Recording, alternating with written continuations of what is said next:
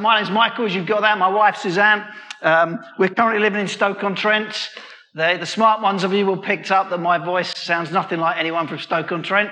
I'm from southeast London originally. My wife is from Vancouver, so if you think London's a while away, she's a fair journey. Great to be with you this morning. I'm going to ask your permission to be a little bit unconventional, although as a guest speaker, it's always a bit dangerous saying you can be unconventional because I've no idea what you normally do. Unconventional may be your middle name, okay, in terms of how you do things. You might have trapeze artists going across. So I'm going to, sure. I thought you probably did. So I'm going to beg your permission to be a little unconventional this morning with you. I hope you'll understand why when we get to the end. So bear with me in the short term. You're panicking now, aren't you? Don't worry. In a minute, we're going to read a bit of Genesis chapter 13. Not yet. Okay, there you go. There's the unconventional bit to start with. Okay, you've been told off for turning to your Bibles. Okay, we're going to read Genesis chapter 13 in a minute. Some of us, it's the story of where Abraham and Lot separate. Some of us who've been around the block will have read this story and know this story inside out, back to front. So as part of being unconventional, what we've done this morning, with Keith and Andy's permission, so we're good friends of Andy and Hannah as well, particularly, so we got them on this. What we've done is we've put something in your tea, which means that you don't remember what happens in this story, okay? In fact, why don't you turn to the person next to you and say, I have no idea what happens in this story, okay? Just do that. You're very obedient. I'm very impressed. It should wear off fairly soon after we finish the meeting, but obviously you can use it as an excuse for the rest of the week. You know, oh yes, sorry sweetheart, sorry I forgot that. It was that stuff that guy put in the tea. Okay, you can get some good capital out of that. All right, we're going to look at a story in a minute. Chris is going to come and read some bits for us in a second. But let me give you just a brief bit of context to help you understand where Genesis chapter 13 lands, because my understanding, and I'm guilty of this as much, I think often we read our Bibles far too quickly. In terms of the verse comes one after the other, we read the next verse, Sometimes a long time goes on in between those verses. But because it's the next verse, we're like, oh yeah, it happened straight away. I loved what Elizabeth shared this morning about dealing with struggles and getting to a place of seeing God in his enormity, which doesn't always change what's happening, but it does shape our perspective. So actually, maybe you should be doing this better than me. You may already be there. Maybe what I'm going to say is going to take you backwards a bit to start with. But what I've observed is very often I know the truth and believe the truth, and I struggle to apply it because it doesn't happen in the way I want it to. That's what disappointment is, isn't it? Where I think God is going to do this, I've got an expectation, this is what's going to happen, and it doesn't happen either in the way I want it to or in the time frame that I want it to. And then I'm in danger of getting disappointed, and then I'm in danger of getting disillusioned. Okay? So we're going to look at this story in a minute. Bit of context. Okay, so Abraham's had this incredible promise. At the age of 75, he's had this incredible challenge to go from your country and your kindred and your father's house to the land that I will show you. I mean, it's a bit sketchy on detail, isn't it? You're age 75. You haven't got any children.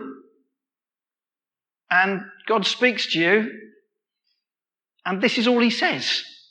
I mean, it's pretty seismic, isn't it? To get up, leave where you're comfortable at 75, push off sunshine, go somewhere else. Oh, and by the way, I will show you, but not telling you at the minute. Sort of journey you like? Let's get in the car, and we've no idea where we're going. And do you do that sort of thing very often? Or let's decide where we're going to go on holiday when we get there. Okay? Just head off to the airport or head off in the car and buy something to somewhere and see what happens. We don't like that sort of thing, if we're brutally honest, unless we're really chaotic, and we tend to avoid those people. Yeah, most of us like to know what's happening. We like some idea. If we were Abraham, and his name gets changed to Abraham later, and I always mix and mix out. So if I say Abraham, I mean Abraham, you know what I mean, yeah? Okay, so, when was the last time you headed off with absolutely no idea of where you were going? Shopping with my wife is a bit like that. We go into John Lewis. I thought we were getting gloves or tights, so we come out with 3 skirts and a dress. You know, that's not what I was expecting, but I'm used to it now. Relocating to church plants certainly is like that. You've caught something, you've heard something, you're going, you've no idea how the details are going to map out. Some things are what you expected, some things aren't. I wonder when the last time was you did something like that. We don't generally tend to do, let's head off in the distance and see what happens. Now, please don't misunderstand me. I'm not suggesting that Abraham's call to God isn't, God's call to Abraham isn't without substance. It's a huge promise. I will make of you a great nation, and I will bless you and make your name great, so that you will be a blessing. And in you, all families of the earth. I mean, that's huge. It's not like, yeah, let's go somewhere, see what happens. Who knows, there may be something in it for you. No, there's a huge promise that God is putting in front of Abraham, but it's still a bit sketchy on the actual details in the plan. It's a huge promise, but if you're someone who likes a bit more detail, it could be a bit more forthcoming, you could add. Here's Abraham, 75 years old, without any children, and leaving everything to head off to somewhere he doesn't know. So later, that's chapter 12, beginning of chapter 12. Later in chapter 12, after a journey of, some 1,000 miles. 1,000 miles. He gets to a place called Shechem in the land of Canaan. And God speaks to him again. Press pause. 1,000 miles. Any idea where you could get to? And Suzanne and I have done this in the name of research. Where could you get to if you started out that door and walked 1,000 miles? Any idea where you get? What place would you get to? Or is there a place called Wet that's 1,000 miles? Where would you get to? Any ideas? Beyond Paris. Okay. That's brave. Well, I mean, you'd be whistling the Proclaimers tune, which Abraham was. So you do 500 miles, then you do 500 more. Yeah, okay, that's dating me. Okay. Abraham did it before the Proclaimers. Okay. Madrid, from here, right from here, from Chester, not from anywhere else, you'd be 883 miles to get to Madrid. Warsaw in Poland, 1,001. Be a bit more generous with it. You could get to Rome. You could just about, if you stretch it a little bit, you could get to Africa. 1,000 miles. He didn't fly. He didn't even get a decent car, hired at different places. He would have made that journey. We don't know exactly how he made it, but it would have been like a caravan of people traveling. 1,000 miles. So, again, not exactly I'll pop down the road and pick up this and see what happens. 1,000 miles. He gets to Shechem, and at Shechem, God speaks to him again. He tells Abraham that this is the land. 1,000 miles later, he's got to the land. Woo! End of story, surely. Rather bizarrely, once he's got there, there's a famine in the land. What's that about? God controls everything, yes. He oversees Abraham coming from a 1,000-mile journey to get to the land that he wants, and then there's a famine. And he has to relocate to Egypt. I mean, if you were writing the story, is that how you would make it happen? Yeah, Abraham, we'll get you all the way there, 1,000-mile trek, and now you're here, and now I've spoken to you, and now we're convinced this is the place. Oh, actually, I'm sorry, there's no food, and you'll have to go to Egypt for a bit. Bizarre, isn't it? We read our Bibles too quick. Oh yeah, 1,000-mile journey, then pop off to Egypt, then pop back again, almost as though we're going out to get some milk. And then, as chapter 13 starts, Abraham's returning from Egypt, He's got Lot with him, who's his nephew. You don't remember the story. Lot's his nephew, okay? And the point you need to know is, as Chris comes and reads the story in a minute, Lot has been with him through everything up to now. He's done the 1,000-mile journey. He's done the relocation to Egypt. He's heard all the promises. And now there's going to be some sort of minor domestic that's going to cause separation and challenge. Tensions are just about to come to a head.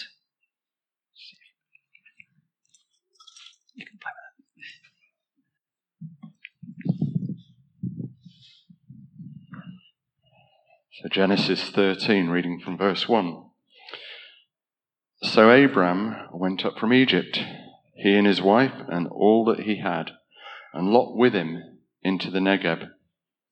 Now Abram was very rich in livestock, in silver and in gold. And he journeyed on from the Negeb as far as Bethel, to the place where his tent had been at the beginning, between Bethel and Ai, to the place where he had made an altar at the first. And there Abram called upon the name of the Lord. And Lot, who went with Abram, also had flocks and herds and tents, so that the land could not support both of them dwelling together, for their possessions were so great that they could not dwell together. And there was strife between the herdsmen of Abram's livestock and the herdsmen of Lot's livestock. At that time the Canaanites and the Perizzites were dwelling in the land. Then Abram said to Lot, "Let there be no strife between you and me, and between your herdsmen and my herdsmen, for we are kinsmen. Is not the whole land before you? Separate yourself from me. If you take the left hand, then I will go to the right, or if you take the right hand, then I will go to the left." And Lot lifted up his eyes and saw that the Jordan Valley was well watered everywhere, like the garden of the Lord, like the land of Egypt, in the direction of Zoar. This was before the Lord destroyed Sodom and Gomorrah. So Lot chose for himself all the Jordan Valley, and Lot journeyed east. Thus they separated from each other. Abram settled in the land of Canaan, while Lot settled among the cities of the valley, and moved his tent as far as Sodom. Now the men of Sodom were wicked, great sinners against the Lord. Excellent, thank you. You're going to hear from Chris again in a minute, because we've stopped the story there. You don't know what happens next. I want to suggest to you that when Abraham got up, maybe when his trustees were meeting with Lot's trustees or whatever it was to find the resolution, you're not sure. You're not sure what's going to happen. Maybe for Abraham there is no great expectation of credible revelation that may not be coming. Maybe for Abraham, maybe it's just like a normal day. There's this domestic situation that needs to be sorted out. Not quite sure what the implications of it are going to be. I would suggest that if we press pause there and don't know what's happening, which of course you don't, we're very concerned for Abraham, actually. Here he is, come back after all that journey, and not only has he got to deal with a domestic dispute, which means his nephew, who's been with him up to now, is going to go off on his own, but actually we're hugely concerned for Abraham that he's got second best. Second choice. I mean, that's outrageous, actually, that the older patriarch should allow the younger nephew to take first choice. It's even more outrageous that Lot accepted it. He should have deferred back. Abraham should have had first choice. Shouldn't have been Lot. In that culture, that would be quite offensive for the younger guy to get choice. I think we have to have some sense of disappointment for Abraham, some sense of concern for him. After 1,000 miles backwards and forwards, now separated from his nephew, and his nephew getting first dibs on all the good stuff. I think if I was Abraham's mate, if I was in the party, I'd be somewhat concerned about what God seems to be doing with him in the way it's working out. Lot's agreed to travel with him from the outside. He must have been supportive of Abraham. He must have been a source of encouragement. He's gone. And we see them needing to separate just in order to survive. So just press pause. Imagine, if you will, and I'm speculating here. Imagine if you're Abraham. Abraham is there. He's given Lot first call as to where he can go, and Lot's rationale seems to be, I'm taking the best, push off. He's grabbed what he thinks. There doesn't seem to be any concern for Abraham, does there? Are you going to be all right, Uncle Abraham? I seem to have taken all the best things. Gosh, that's not very British. He doesn't seem that concerned about his welfare, does he? And he's setting off onto his own. Maybe Abraham's left with a sense of second best. Now, I'm not going to spoil the story for you. You can read up on your own and find out later. You don't know what happens. But it doesn't actually end well for Lot. I mean, it's quite tragic for his family, ultimately, the decision that he makes. But let's stay with Abraham. He seems to have lost any good prospects for his future.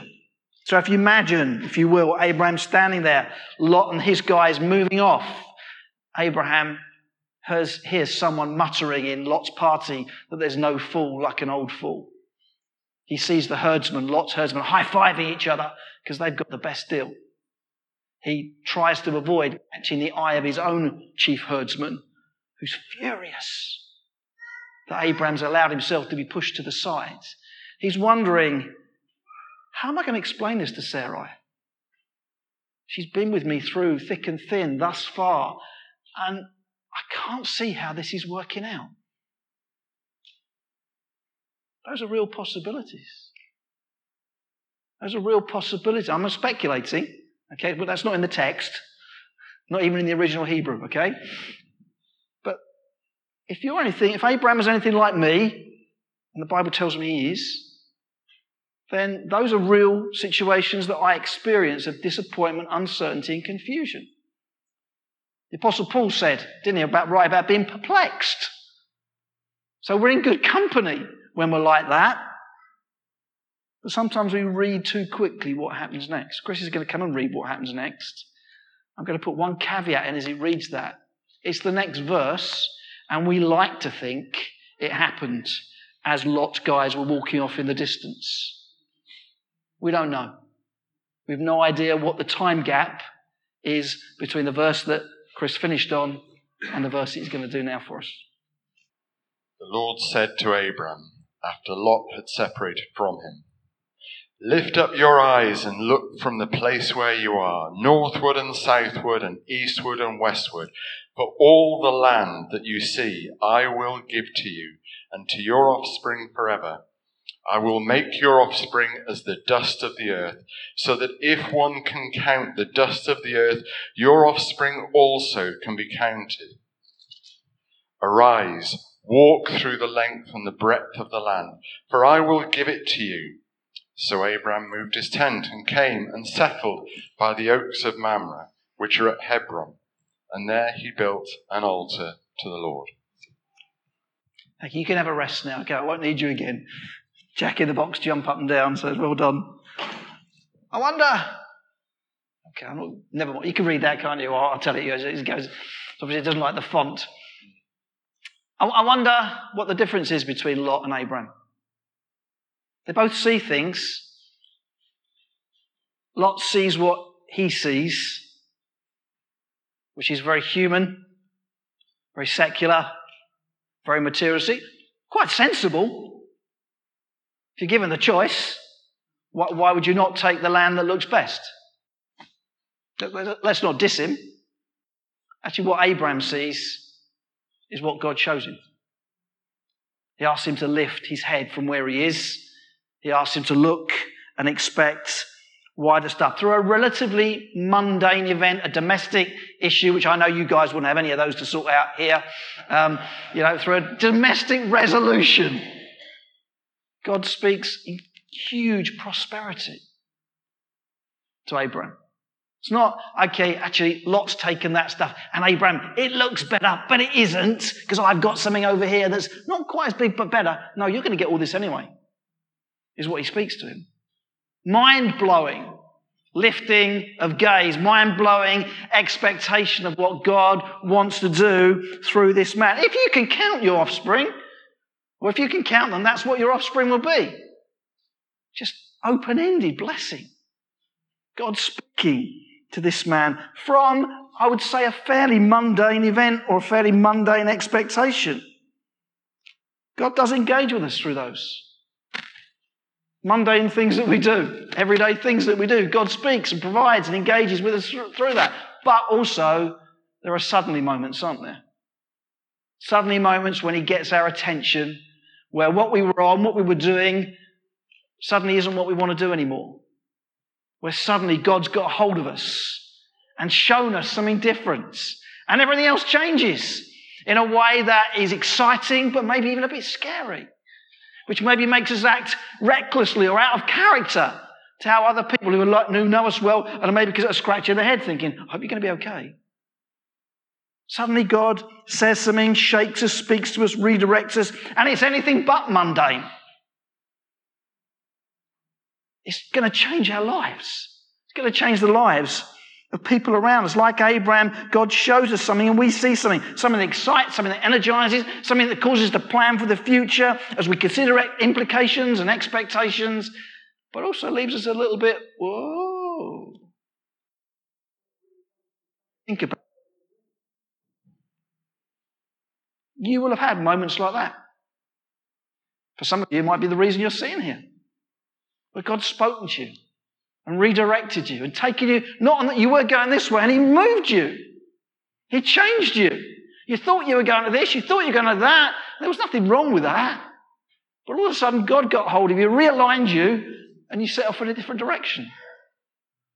Most of us have had moments like that, some more than one, some more than two. Where God gets a hold of us. He shows us something like that, and the moments that lift us above the mundane, sustain us through the mundane, and excite us and scare us, sometimes in equal measure. As we realize, actually, if God's called me to do this, I have no choice but to obey. First time Suzanne and I moved to Church Plant, which was from Kent, and we moved to Stafford, the call was very clear. Almost the sense of, I remember saying to someone, well, actually, it's just an issue for us of obedience or disobedience. God's made it very clear to us. It's not like, oh, we're not sure. No, we know. And there's elements of which we're excited about that, elements to which we'd far rather stay where we are, thank you very much. We've got a choice. We've got a choice whether we walk in obedience or disobedience. I wonder what God said to you. I wonder what God's spoken over you as a corporate group, as a community, as individuals. Maybe things that he said to you that haven't materialized yet, or certainly you can't see how they're going to work out in the course of life that you're in a minute.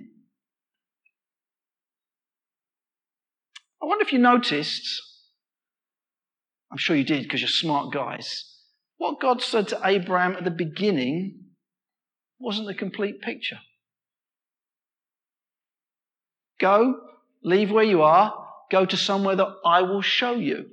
God didn't download everything to Abraham at the outset. He had to journey in faith. He had to be obedient in faith without knowing the specifics of what that would look like. Now, God spoke to him again later, but it was, just a slight matter of a 1,000-mile journey before he hears the next bit. If you're anything like me, you won't like that. Come on, God, I'd like a bit more detail, please. I don't want small print or anything. I'd like to know this, and what's going on, and who, what, and when will that be? Often that's what we're like. And often in my Bible, which I'm hoping is the same as yours, that's what I read of people doing. Things happening that took a lot more time than I think they should have done. I mean, why, for goodness sake, is Moses in the wilderness for 40 jolly years? 40 years! Just to calm down a bit. 40 years while people in Egypt are dying. They're in slavery. They're being oppressed. It's not like, we're having a nice picnic here. We can wait for Moses to take his time. People are dying. Generation of God's people is being oppressed and dying, and it takes 40 years for Moses to be ready to come back. I think we could improve that training program, couldn't we? Would you'd be happy? So imagine you're in Egypt and you've been told, yeah, this Moses guy is going to come at some point. It'll take another 40 years. Is that okay? Carry on building your pyramids without whatever and working hard and getting mistreated and oppressed. Do you mind? Yeah, that sounds a fair deal. We're happy to wait for 40 years. I don't think so. And yet often in the Bible, things don't happen in the way that I think they should. Now, please don't mishear what I'm saying. Okay? I trust that God is good and He's sovereign and He knows what He's doing. I've got to line up with Him. That's where the challenge comes. And I think that was part of Elizabeth's story this morning, wasn't it? We don't always get the resolutions that we want in the way that we want, in the time that we want. And that's where we have to realign ourselves with this God that loves us, who's a good, good Father, but doesn't always seem to do things quite the way we think He should. Or is it just me? Joseph had great dreams. He was sent to Egypt by his brothers. And just when you think the story's turning, it changes again. And I love this bit. Well, I don't, it just perplexes me. But Joseph's in prison at one point, and we're told that he's got favour from God. And that favour from God gets him like a little bit of reward from the guy in charge of the prison. It doesn't get him out. Favour from God, and he's in prison. Seriously? Oh yeah, no, he's got a little bit of patronage. The top guy likes him. I'm sure that made his life a bit easier. But I would want to get out of the prison. And then we've got a solution because there's a dream and this guy can go back and he can get me out. And he forgets. I thought God was sovereign. Surely he could, hey mate, remember? Surely there's a way that God could do that so the guy didn't forget or at least got reminded. Now again, we know the story because your tea drink's wearing off now. You can remember the story, Joseph, can't you? Yeah? Yeah, you see it's working. All right? He gets ushered out of prison at exactly the right time. Because had he got released 2 years earlier, where would he have gone? He'd have gone into obscurity, wouldn't he? Oh yeah, there's some guy doing, sure, yeah, release him, we can't have people in prison. He's not going to get ushered into the presence of Pharaoh. So we understand. Sometimes we understand why there's a pause, why there's not happening in the time that we want to. Other times we don't. So you give me, please, I'm happy I'll take a cue at the end. You give me a good reason why Moses was 40 years in the wilderness that I can understand. That I say, oh yeah, I got it now. I'll wait all day for that. I'm happy to. We don't always understand how it works out.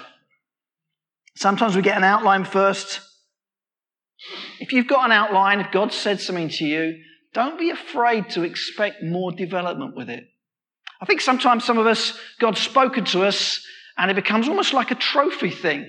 I remember hearing a story once about a couple who'd had it made into a nice embroidery. There's nothing wrong with that if you've had that done, but God had said something over their lives that had it made into a really nice embroidery and they kept it in a particular drawer. And on the anniversary of the day that it was given, they would get it out, pray about it, get really excited about it, and then stick it back in the drawer till next year. If God said something to you and it hasn't worked out in the way that you thought it would, go back to Him. He'll breathe fresh new life onto it. It wasn't like Abraham. This is a one-off moment. Get up, go somewhere I want to. Don't expect to hear from me again. Abraham did what God told him, and then God spoke some more to him. It didn't change. It's not like God was saying, do you know what, I've had second thoughts. No, I didn't want you to go. Please go back. Okay, it fitted in, didn't it? It was the next phase of it. And often my concern is that people tell me, I've got this prophetic word and it hasn't happened yet. And it's maybe a few years ago. And normally my thing is, okay, what has God said? And what is God saying? We often forget that second part. He's a father who loves us. We heard that story again this morning, that story about Derek Redmond, the athlete. I love that story. Always makes me cry every time I see it. But it's a God who wants to carry on speaking to us. He wants to blow new life into it. He wants to refresh you in it. He maybe wants to give you a fresh way of looking at it. Maybe you thought that's what it meant, and it means you're going here. Actually, that's maybe not what God meant at all. And someone in your community group has been praying for you, and they've got this word for you. Or maybe someone in your family said, I think God means this. And you just need to go back to him and listen again to find out what he's got to do. Lift up your eyes. Look from the place where you are. Where you are is not irrelevant. Do you understand that? Often we think it is, but I'm just in this job. Or I'm just in this setting. And God said to do this, but I'm just here. Where you are is relevant. It's crucial. God didn't say to Abraham, let's take you somewhere else. Now, look up from the place where you are. Where you are isn't irrelevant, but it's not the end. Okay, let's move on quickly to a finish. I would suggest that in our 21st century instant push button, why haven't I got it immediately culture, we struggle with the notion of things taking time. Everything else we could generally do fairly quickly. Stuff that we can access, things we can change. I love the fact my oldest daughter lives in Vancouver now. We can talk to her easily, quickly, in a way that when Suzanne first moved from Vancouver to England, she had to book her appointment with a phone box and had to go with a stack of 10p's. That's ancient history for many of you. Okay, things change, and it's great to have an instant access. So I could WhatsApp my daughter now and get a ping back, in a few seconds. Incredible. That makes it harder for us to understand that some things don't happen instantly, because we're so used to it. God understands our humanity. He knows we can be prone to be giving up. I would love every Christian to know this verse off by heart. Let us not grow weary of doing good, for in due season we will reap if we do not give up. Paul doesn't tell the Galatians, I think it is, he doesn't tell them don't grow weary of having fun. Don't grow weary of eating. Don't grow weary of relaxing. Why not? Because we don't. We don't grow weary of those sort of things. It's not possible for me to grow weary of having too much fun. Not fun again. Had enough of that. I can grow weary of doing good. I'm susceptible to it. I'm vulnerable to it, particularly if the outcome of what I want to see doesn't happen. I'm doing this so that this happens, but this hasn't happened yet. So therefore, maybe God's not in that, or I'm just tired, and maybe it's not the best use of my time. I love that one. God's told you to invest in your neighbours. God's told you to build something in your community. God's told you to give yourself to something particular. Hang on in there. Don't grow weary of doing good. But they didn't say thank you, or he didn't want to come to Alpha. I'll let you into a little secret. I became a Christian when I was 21. And it was after several years of my Christian friends working hard at me and on me. I don't think I gave them a lot of encouragement. I didn't phone them every so often and say, hey, you guys are nearly there. Just keep going a bit longer. I think I'm getting close. Just hang on in there, because that bit really helped me. And this bit was brilliant. And do you know what? I think I just need to get this sort of Jesus and all that. I didn't do that.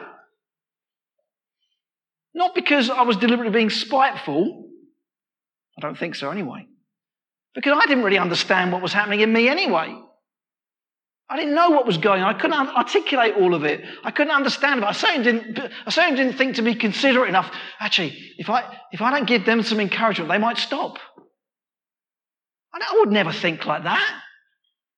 And my guess is, even if you have very considerate, unbelieving friends, I don't think they will. I mean, they might do. I'm not saying this is a doctrine, okay? But generally, we don't give people encouragement to help them stop giving up.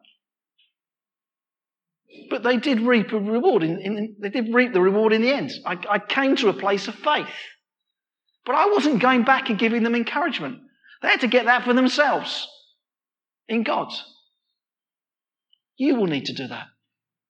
Because if God calls you to something and it's something giving yourself to other people, I can guarantee that at some point you will feel like giving up because you're not seeing it happen either in the time frame that you wanted to or in the manner that you wanted to.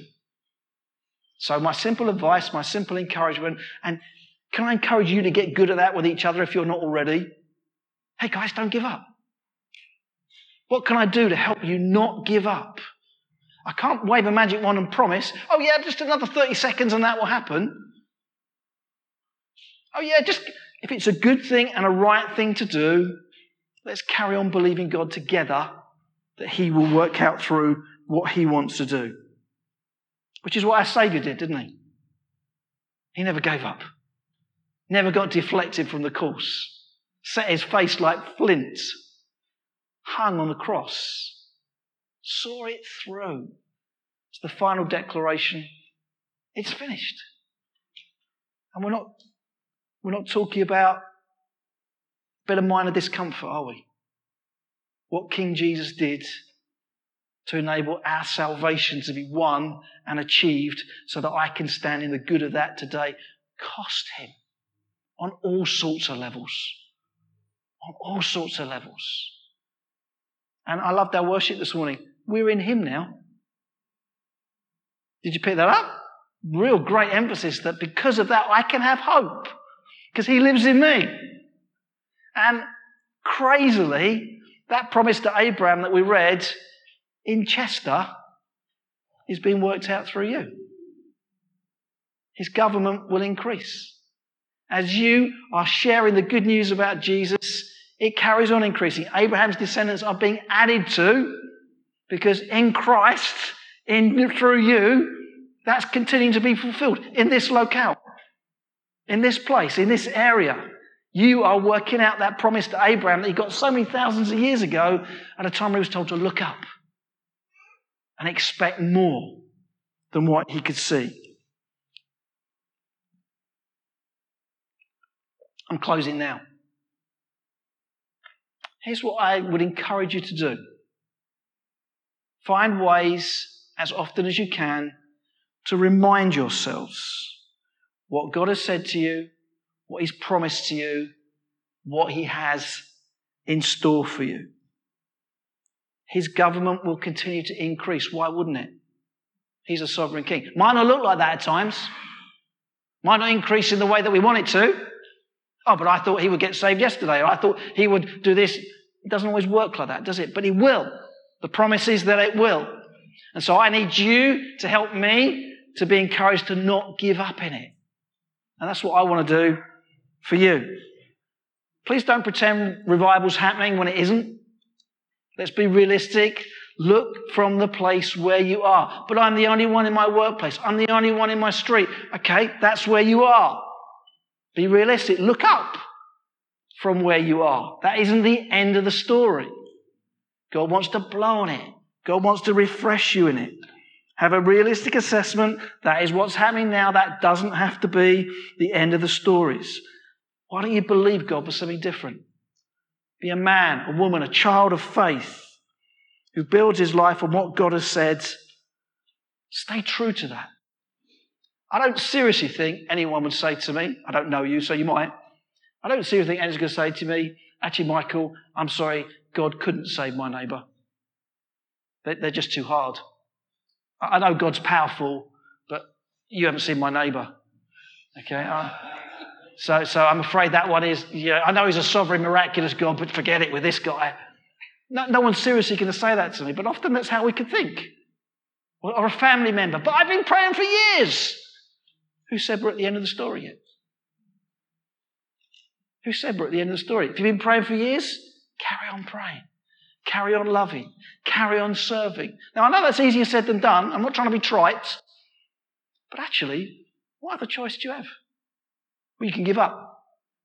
You could give up. But the motivation that started you doing that surely is what makes you want to carry on, isn't it? Your love, your concern for your neighbour, your family member, your friends. I'm so glad people persevere with me over several years of not responding to the gospel. If we only focus on what we can see, we end up disappointed. Abraham could have chosen what he could see, or he could choose to respond to what God had showed him. Better to be like that, isn't it?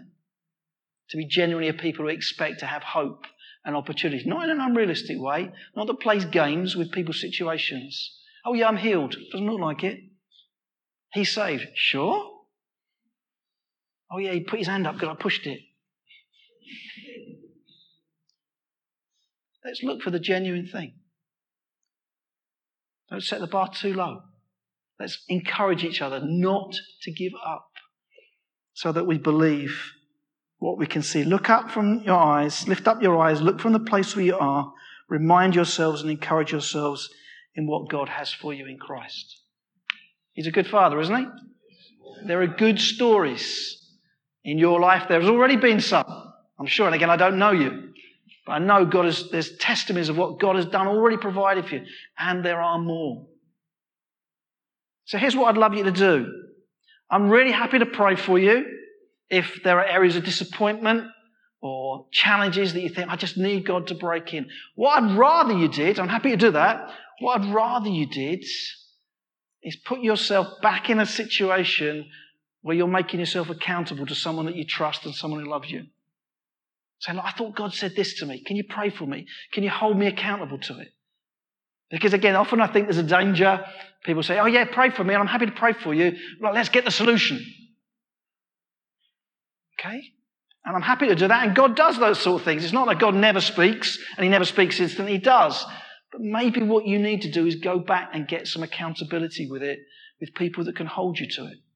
Rather than think, that guy prayed for me, I was hoping that would be the magic fix. I don't know why you think that of me, but there you go. I'm happy to pray for you, but I'd rather actually you sort out people that you journeyed with already, that have seen the journey, that are happy to blow on it and speak new life into it. Maybe in your midweek groups, maybe in family friendships, maybe with people that you came with. So I'm done. Any questions just as we close? Anyone got a question? Is that a question? Someone on the hand at the back. Yeah.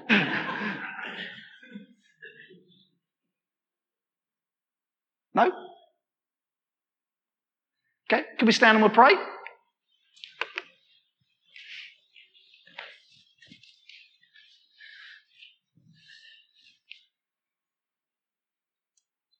Father, I thank you for each individual here. Thank you for your story in their story.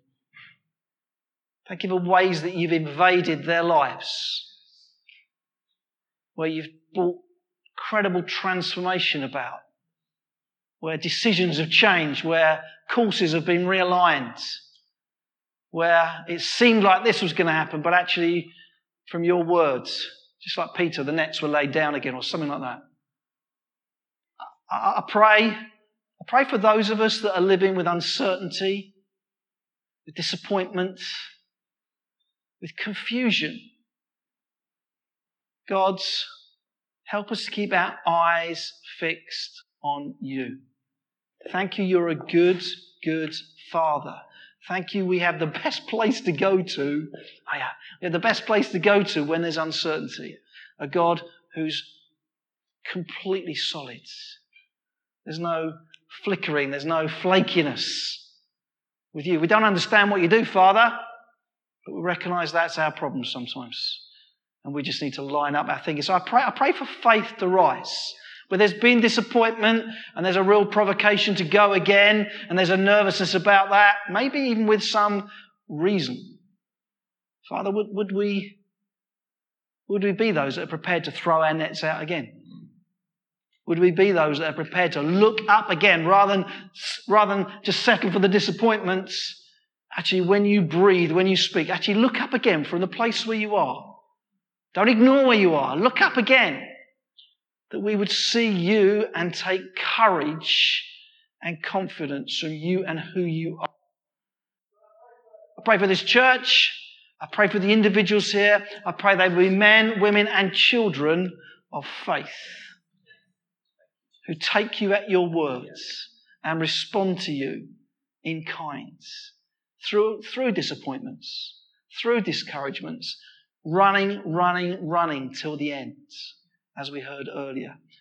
And ask this, God, not just because these people are great people, but for the sake of the gospel, that we wouldn't miss out, we wouldn't give up, because we will reap in season. Help us, oh God, I pray. Amen.